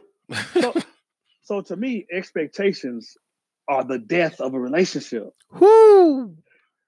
Like you can have and again, and this is I say this, people get mad. I don't believe you can be cheated on if you ain't married. Okay. But part of that is the title, the name that you place on what we are shapes your expectations. So if you my home girl, you can come over and kick it, whatever. And then I expect you to go in that refrigerator, get your own food, wash your own dishes. I ain't cooking for you. You the home girl. You the home girl. You can come through. Right. Yeah. But if you my girl, you expect me to cook breakfast. You expect me to give you a gift. You every now and then, unprompted. Yeah. Right? I need to show initiative. Right. And know what you want and listen in conversation. And so I'm your wife, then I'm expected to defend, protect, kill folks if I got to. Like the title I think elicits the expectation. Yeah. And a lot of times people got the expectation before they get to the title. So it's levels. Yeah, it's levels, man. And so the expectations, you can communicate the expectation, right? But I always say, if you got expectation of me, here's my expectation of you. Exactly. But also, what are your expectations of yourself? Yeah. Because if you're the type of person that don't like cooking breakfast, you need to be telling whoever before you get to whatever, all them revealing things about yourself. Yeah. That's gonna make people decide whether or not they can have a relationship with you. You need to reveal those things. Yeah, you need to put them out there. Yeah, absolutely. You have to. Absolutely. Wouldn't have it any other way. I agree. I feel like a lot of women don't voice their expectations. Now, I feel like men are better at it because we're for the most part we're very simple when it comes to certain things. Like the ignorant me, when I met a woman, she knew two things. I like to hang out and have fun. I love to have sex. So if you can't do these two things, then we might not need to kick it. Right. You know what I mean? So I was more forthcoming with what I expected and what I needed and what I wanted from our interactions. Now, when it came to certain things like, the future of the relationship, I may not have had very much to say about that for the simple fact that I wasn't thinking that far ahead. Go ahead, I'm listening. No, I mean, that's it. I mean, I may not have had much to say about the future of the relationship because I wasn't thinking that far ahead at the time. Right. And how far, and that too. So here's the thing that I always say too to my women friends is, so I know we were talking about grinding earlier career-wise. Yeah. So I got a lot of women friends that grinded, they 20s, they 30s. So now they're executive vice president of whatever. Right. But they ain't got no kids and they ain't got no husband. So now they run the risk, the danger of being in love with the title and not the man. Yeah. So they want to get married, right? But you really could just insert anybody's name in the marriage. Yeah, like, they don't care. Want to be married. They don't care who it is. I was in that situation. Yeah, and that sucks, man. Yeah, like that's those expectations around who you can be with and why. Yeah, that's terrible. Yeah, because I want you to love me. Not because you 37. And that clock is ticking. Yeah, that clock is ticking. So you ready to get married now? Like I don't want. Let me charge my phone. And so I just want to make sure that the love. So a lot of times, expectations I believe are around what you shouldn't do. Yeah. Like I expect because I'm married, I'm not gonna cheat. That's my expectation. Yeah. But I know what I like too. Right. And so because I know what I like, I gotta avoid those situations. So I gotta expect myself, I gotta say to myself, my expectation of me is that I'm not gonna cheat. And my expectations of self are greater than my expectations of my wife. Because like you said earlier, we evolve as people. Yeah. So if who my wife is shifts, her expectations may shift. My expectations have to shift of her. Right? That may look different. So my wife is big on cooking to show love. Yeah. But when we moved to this space, she's executive director now. And so that shifts the cooking responsibilities to me too now. Okay. Yeah. And so, but I can't be like, well, you used to cook, you ain't cooking. Like I gotta be fluid enough to say, okay, your professional life is requiring more time of you. So when you come home, you might not feel like cooking. Yeah. And at the end of the day, I can make a sandwich. So I'm not finna be getting divorced over expectations. I mean, I get it, but then sometimes it's not just the presence of expectations, but the absence of expectations as well. Well, the absence of expectations vocalized. Yeah, that too. Because Because a lot of times people have expectations. They have sexual expectations. Mm-hmm. They have intellectual expectations, Mm-hmm. and they don't tell their spouse. Right. Who for fear? But here's the thing about men. Some men do the pedestal thing. Yes. So they meet the black woman. They see her as the black queen. They put her on a pedestal. And because of that, they treat her in the way that they believe the image of pedestal should be treated. When in actuality, she ain't trying to be that. Right. That's where you put her. Mm-hmm. So she's afraid to tell you what she really wants. Right. Because she's afraid that her real self can't live up to the fantasy that you created. Yeah. And so she'll find another. So it'll be another dude that she could be herself with. Yeah. The guy that's gonna mutter. That's your word. That's your word. Listen, man. I just say it, man. And it happens. So you gotta avoid that pedestal. Some expectations you gotta have a conversation about. What are your expectations of yourself in this relationship, and what are your expectations of me? Mm-hmm. I think if you but a lot of people. So I got a lot of women friends who have had conversations with me about how the conversation turns into an interview, and they hate that. They're like, I hate when dudes be asking me what do you do? What do you want? What are the? She's like, damn, I ain't on no interview. Right. I'm trying to get to know you, and I'm like, listen, if you could just get through the interview, at the end of the interview, you would know if you're gonna even give him time. Exactly. Yeah. Instead of waiting 6 months to figure out through the conversation. Well, damn, if I could have just stuck through the interview, I would have known what type of what type of fool I was entertaining.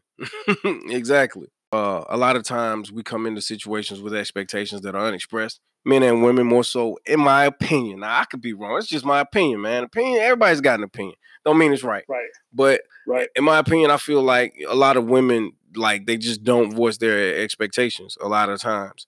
And they want you, like, I've been with women. I'm gonna make it personal. I've been with a lot of women who expected me to read their minds.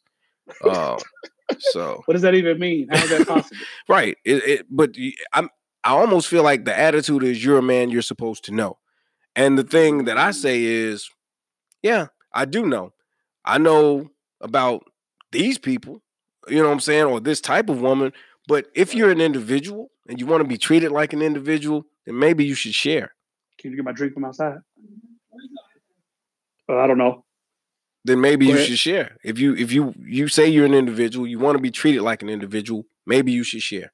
Maybe you should let me know what your expectations are, what you want, or what you need out of this situation. Because if you don't, I mean, because what I've seen happen a lot of times is a relationship will start off one way and it'll change.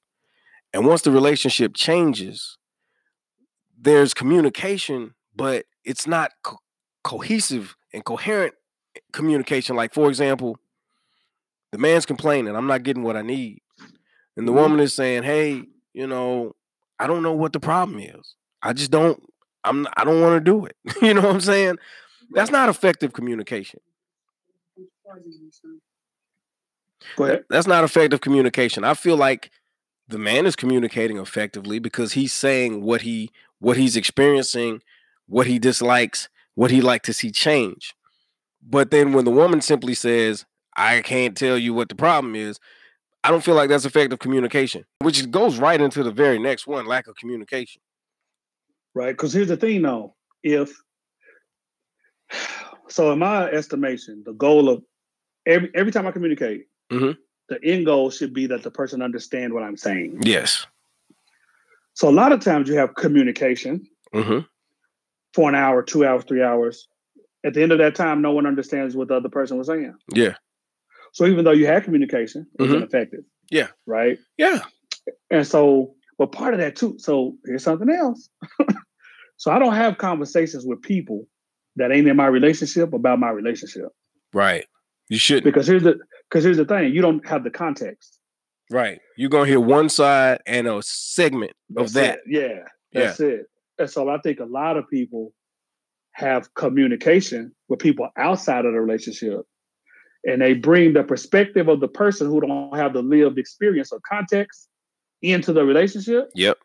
My daddy said, my cousin said, so and so said, and then that skews how you're responding to the person that you're with, and you don't want to. Yeah, I think that's you asking for failure when you start doing that. Absolutely.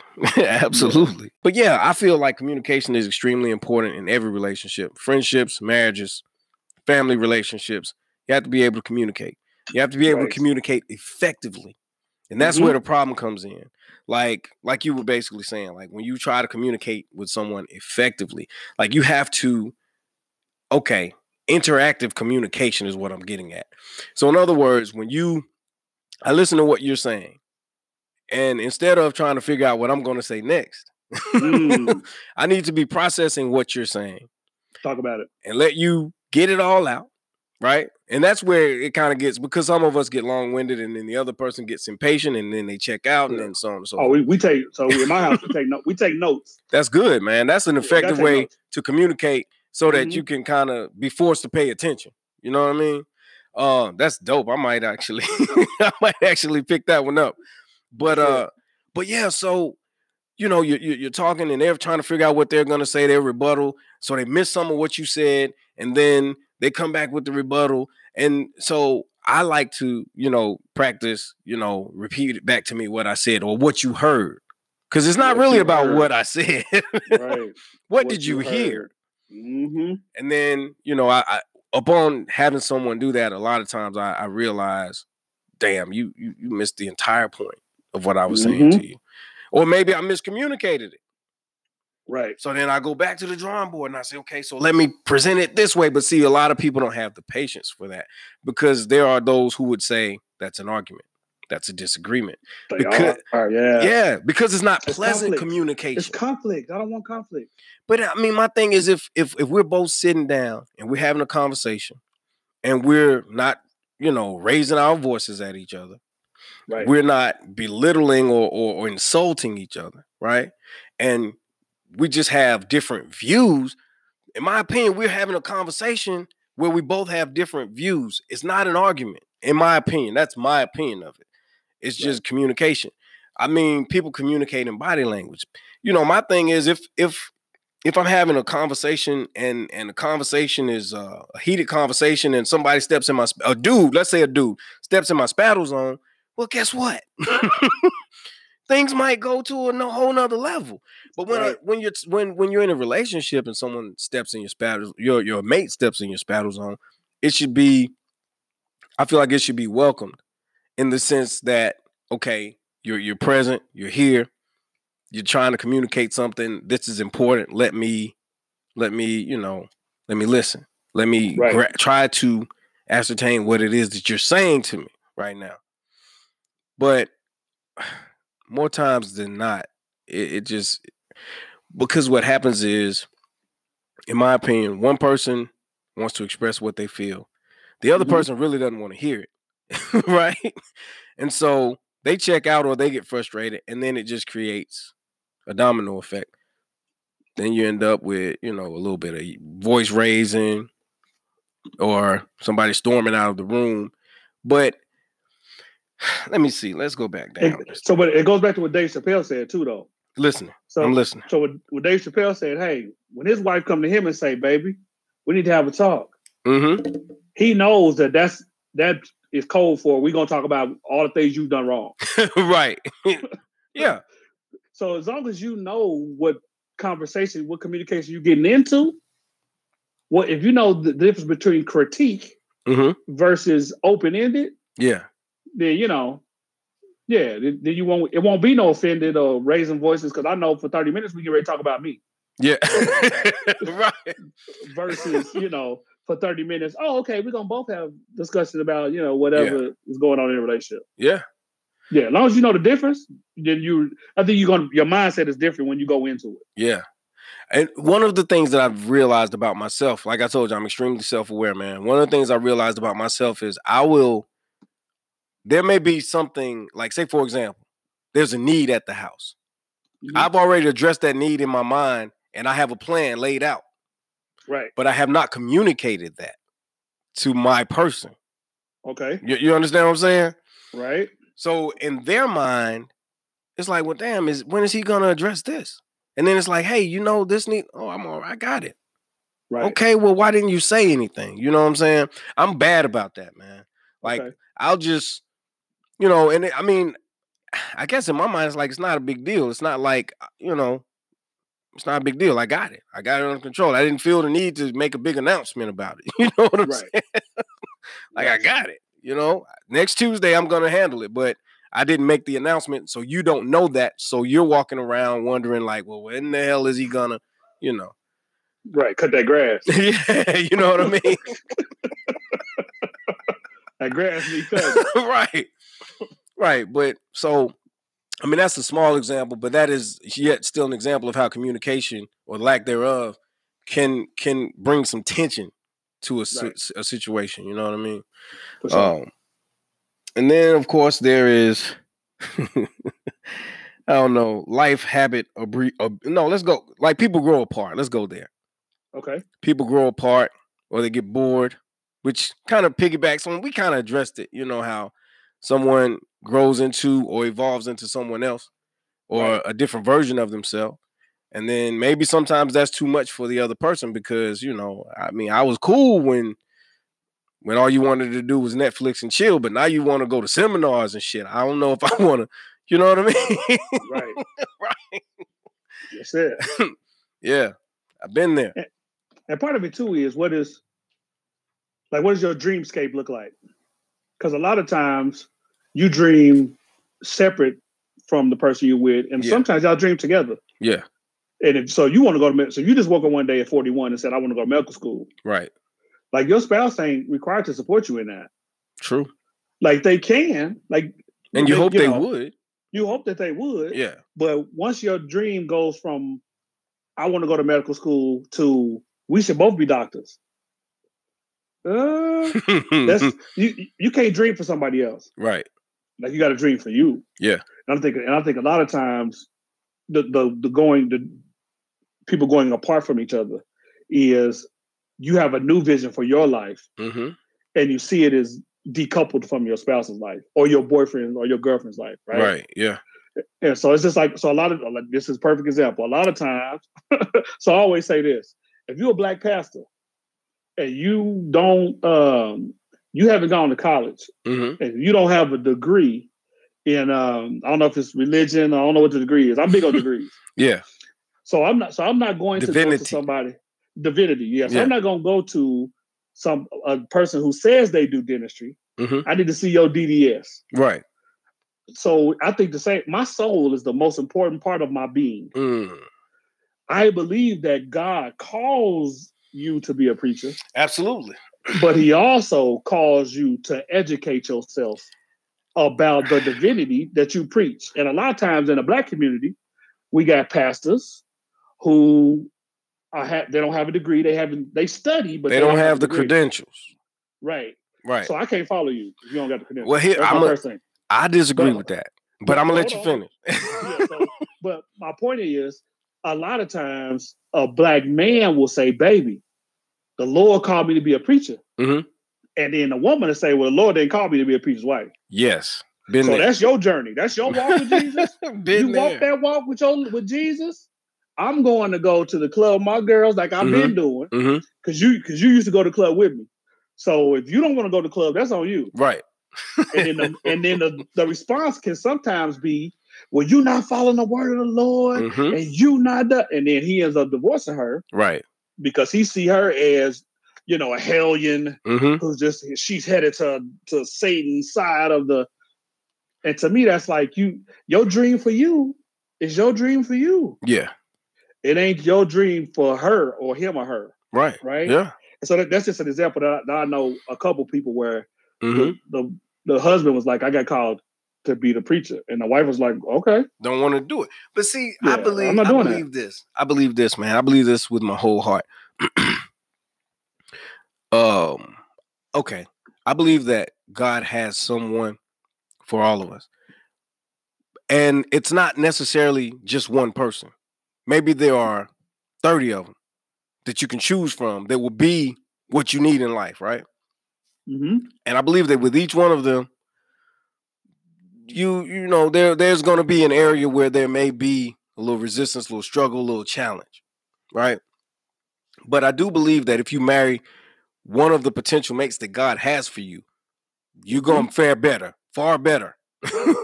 And you probably won't end up experiencing divorce. That's my opinion. That's my belief. I really believe that.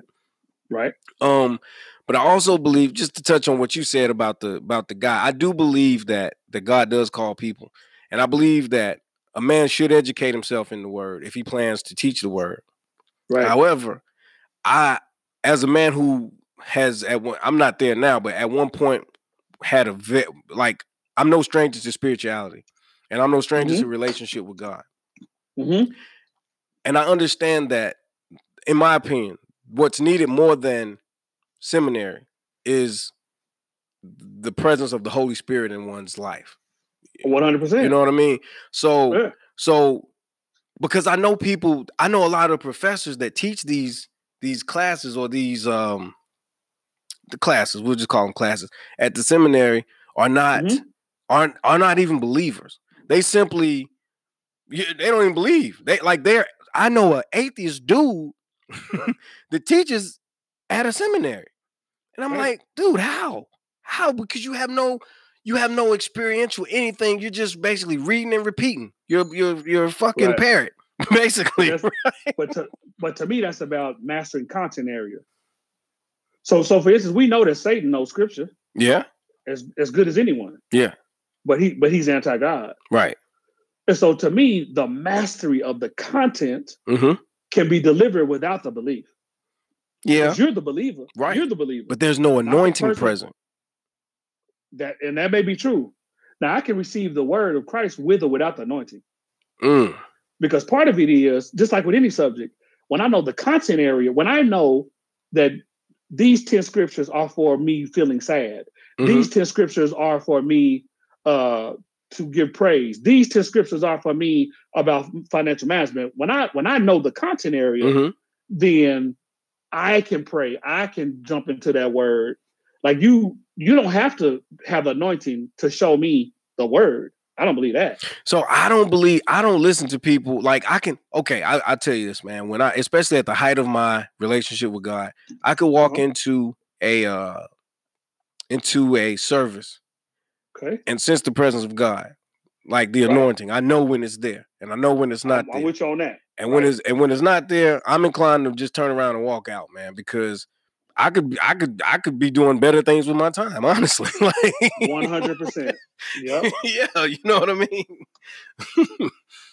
Yeah, but so that's why I say that. I mean, and it's just but again, that was a long, we went a long way. Long way around, but it was a good point. Yeah, to go back to like your dream. What's your dreamscape?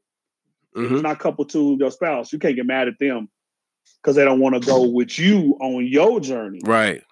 Like you can support, my wife say all the time, she got a PhD too. Like she support me on my journey, but she didn't have to make the journey with me. Right. Okay. And I think a lot of times when people are married, they get mad at their spouse because they don't make the journey with them. Right. But that's your journey. That's your journey. You're going to have personal journeys in your marriage. Like I'm trying to transition into being vegan.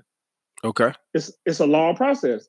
Nobody in my house supports that. Right. As it relates to them walking with me. Wanting to do it themselves. Right. Right. Yeah. But my wife will cook vegan meals with me. My kids will support me eating vegan food, but they know that's your journey. Yeah. They're not ready for that. That ain't their journey. And I don't get mad at them for that. Nah, you can't. You have to be unfair. Accept it. Yeah. Yeah, I gotta accept it. Yeah. So, that's real rap. And then life habit abuse. So like for example, gambling habits, alcoholism, porn addiction,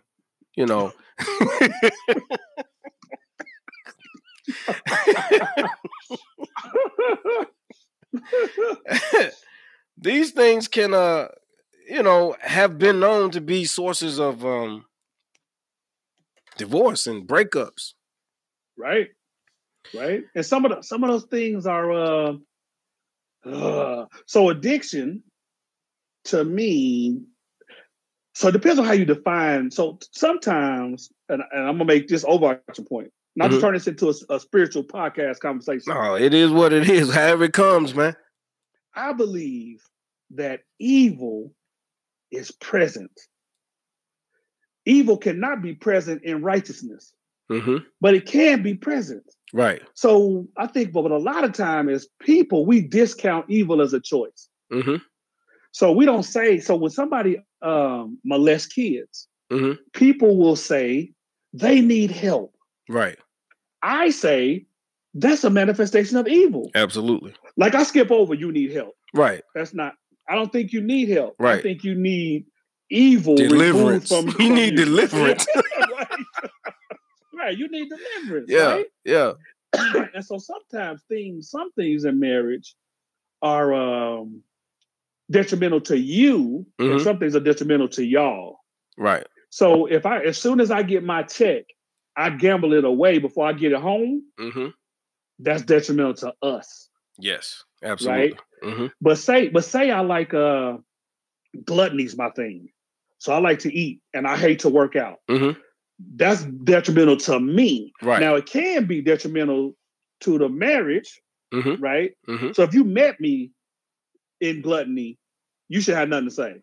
Right. Because that's who I was when you met me. Exactly.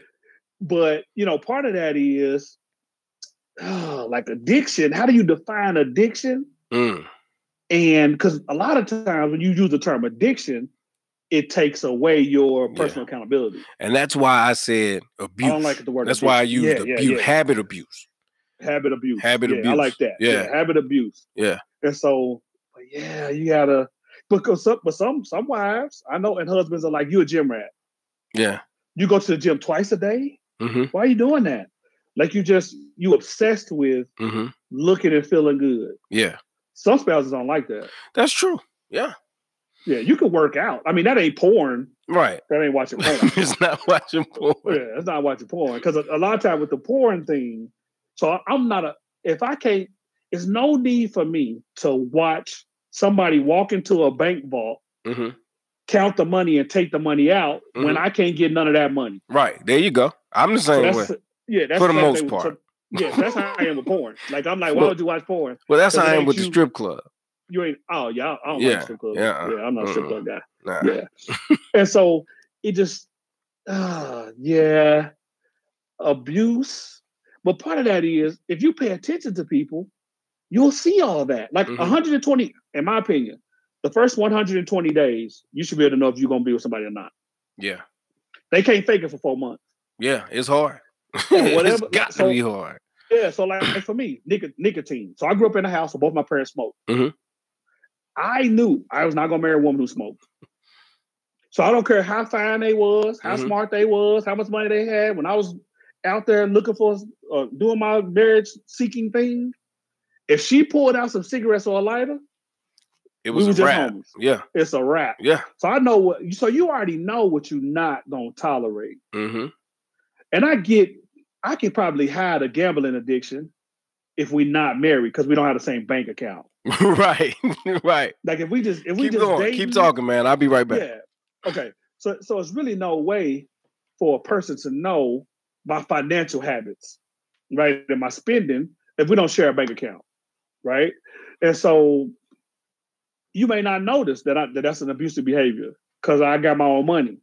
Right. And so if I'm paying for us to go out to eat, if I'm paying for us to go on trips, if I'm still buying you gifts, like you're not gonna know. That there's no way for the woman to know that I'm abusing my finances because she's not in my bank account. It's not even a way for her to know that that I like watching porn. Right. It's because here's the thing though, the suggestion is different than what I do. So if all of a sudden if your woman or your man is like, hey, why don't we incorporate food into our love life? Like then you have to ask yourself, well, where'd that come from? Right. Like why do we need a zucchini or a cucumber in the bed with us? Like that. You have to ask yourself, well, what's that about? if he didn't present that early, if she didn't present that early, then you got to ask yourself, where are they getting these ideas from? Exactly. Right, and that could be tied into what you said about the abusive behavior. Yeah. But the key is, and it always goes back to the lie, because you don't owe me a lie. Right. If I ask you about your abusive behavior and you lie, I need to leave you. Oh yeah.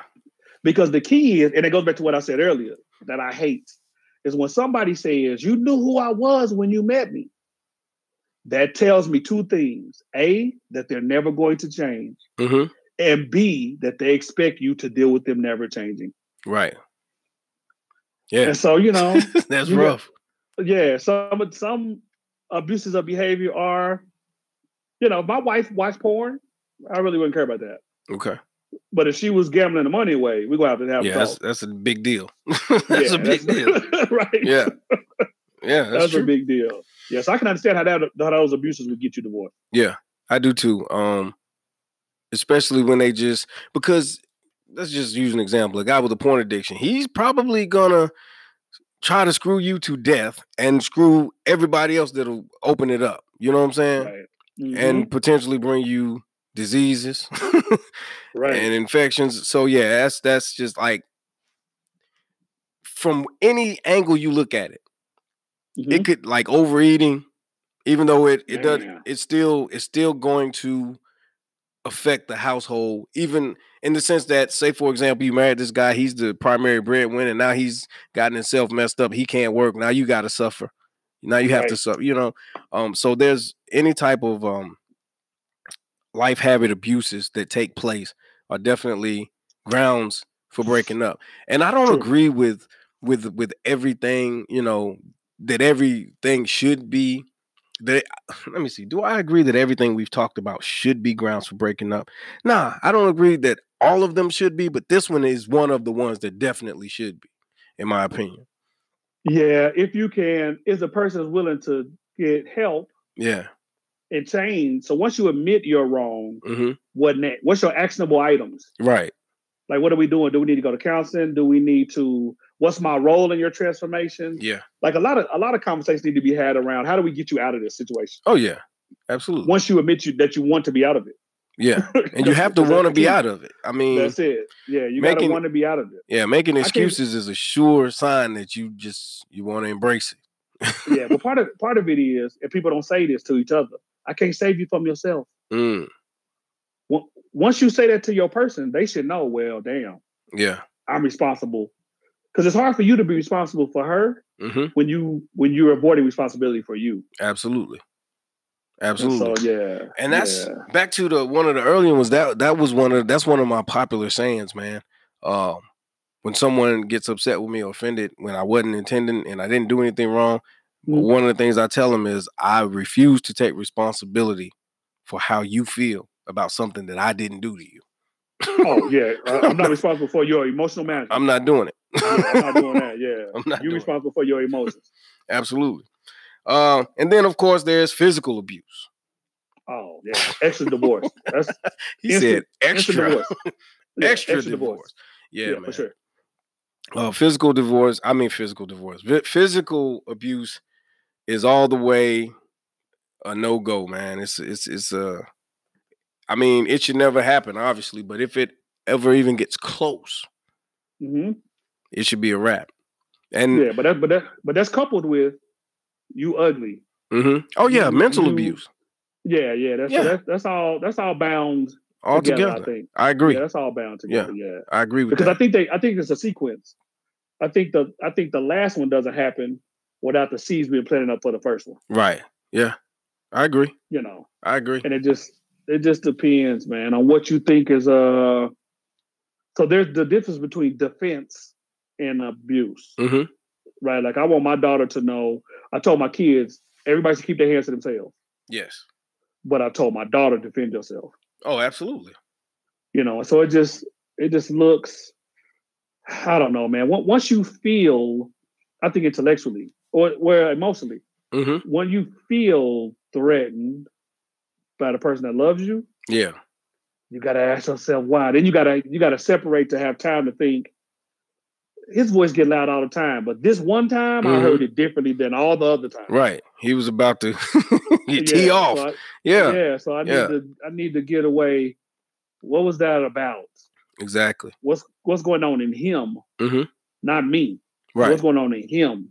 Because so one of my mantras is, it's not what you did or you said, it's why you felt you could. Yeah. Wow. And so we need to have a discussion about, so if you call me nigga, I'm offended, but I want to know why you felt you could call it. Right. Yeah. Because you're never gonna call me nigga again. Right. After we had that conversation. Right. Yeah. But but I'm mindful of, like, I had a student one time say that they had never had an intellectual conversation with a black person. Wow. And so what I said was, so I didn't call him racist. I said, well, I want to give you the floor to explain. I said, because is it that you grew up in a place where there were no black people? Or all the conversations you had with black people, you found none of those black people? Because in Utah, it's places that it ain't no black people. Yeah. I've been out there. So So we was out there 9 years. And so I had white students. They only saw a black person when their school played the school that was from the city. They didn't have no black friends. Wow. So it made sense. But I had to let that person explain themselves. Yeah. And so that goes into the makeup of who they are. Because you may come from a house where your parents cuss each other out, but they love each other. Yeah. So to you, that may be normal. So when you get with the person that that grew up in a house where their parents never cursed, when you start cursing, y'all gonna have to have that conversation about who you are in the now versus how you were informed to be. Right? Because this is something I always say too. If you've seen black love function at an optimal level, you will never date anybody outside of your race. Right. You never will. Like you don't just happen to fall in love. My mom was serious when she said, if she can't use your comb, don't bring her home. Yeah, I've heard that growing up. So I already knew what it was. Like you great. I can't bring you home. And so love just don't happen. Like you put yourself in a position to make it happen. Yeah. To you. Absolutely. In my perspective. Absolutely. I agree. That's the thing, man. And to flip it, like I have one of my podcasts, one of my co-hosts, she always says that, men are abused too and battered men. I don't buy into the whole battered men thing. That's just because I view being a man differently. And I don't ever want to hear a man say, hey man, I be getting beat up. I'm battered. I'm abused. Like, come on, dude. Like, you don't have to. It can happen. It can, but it just can't happen to you. It cannot happen to me. I promise you that. Right. And I mean, I'm not even saying that I would physically attack a woman, but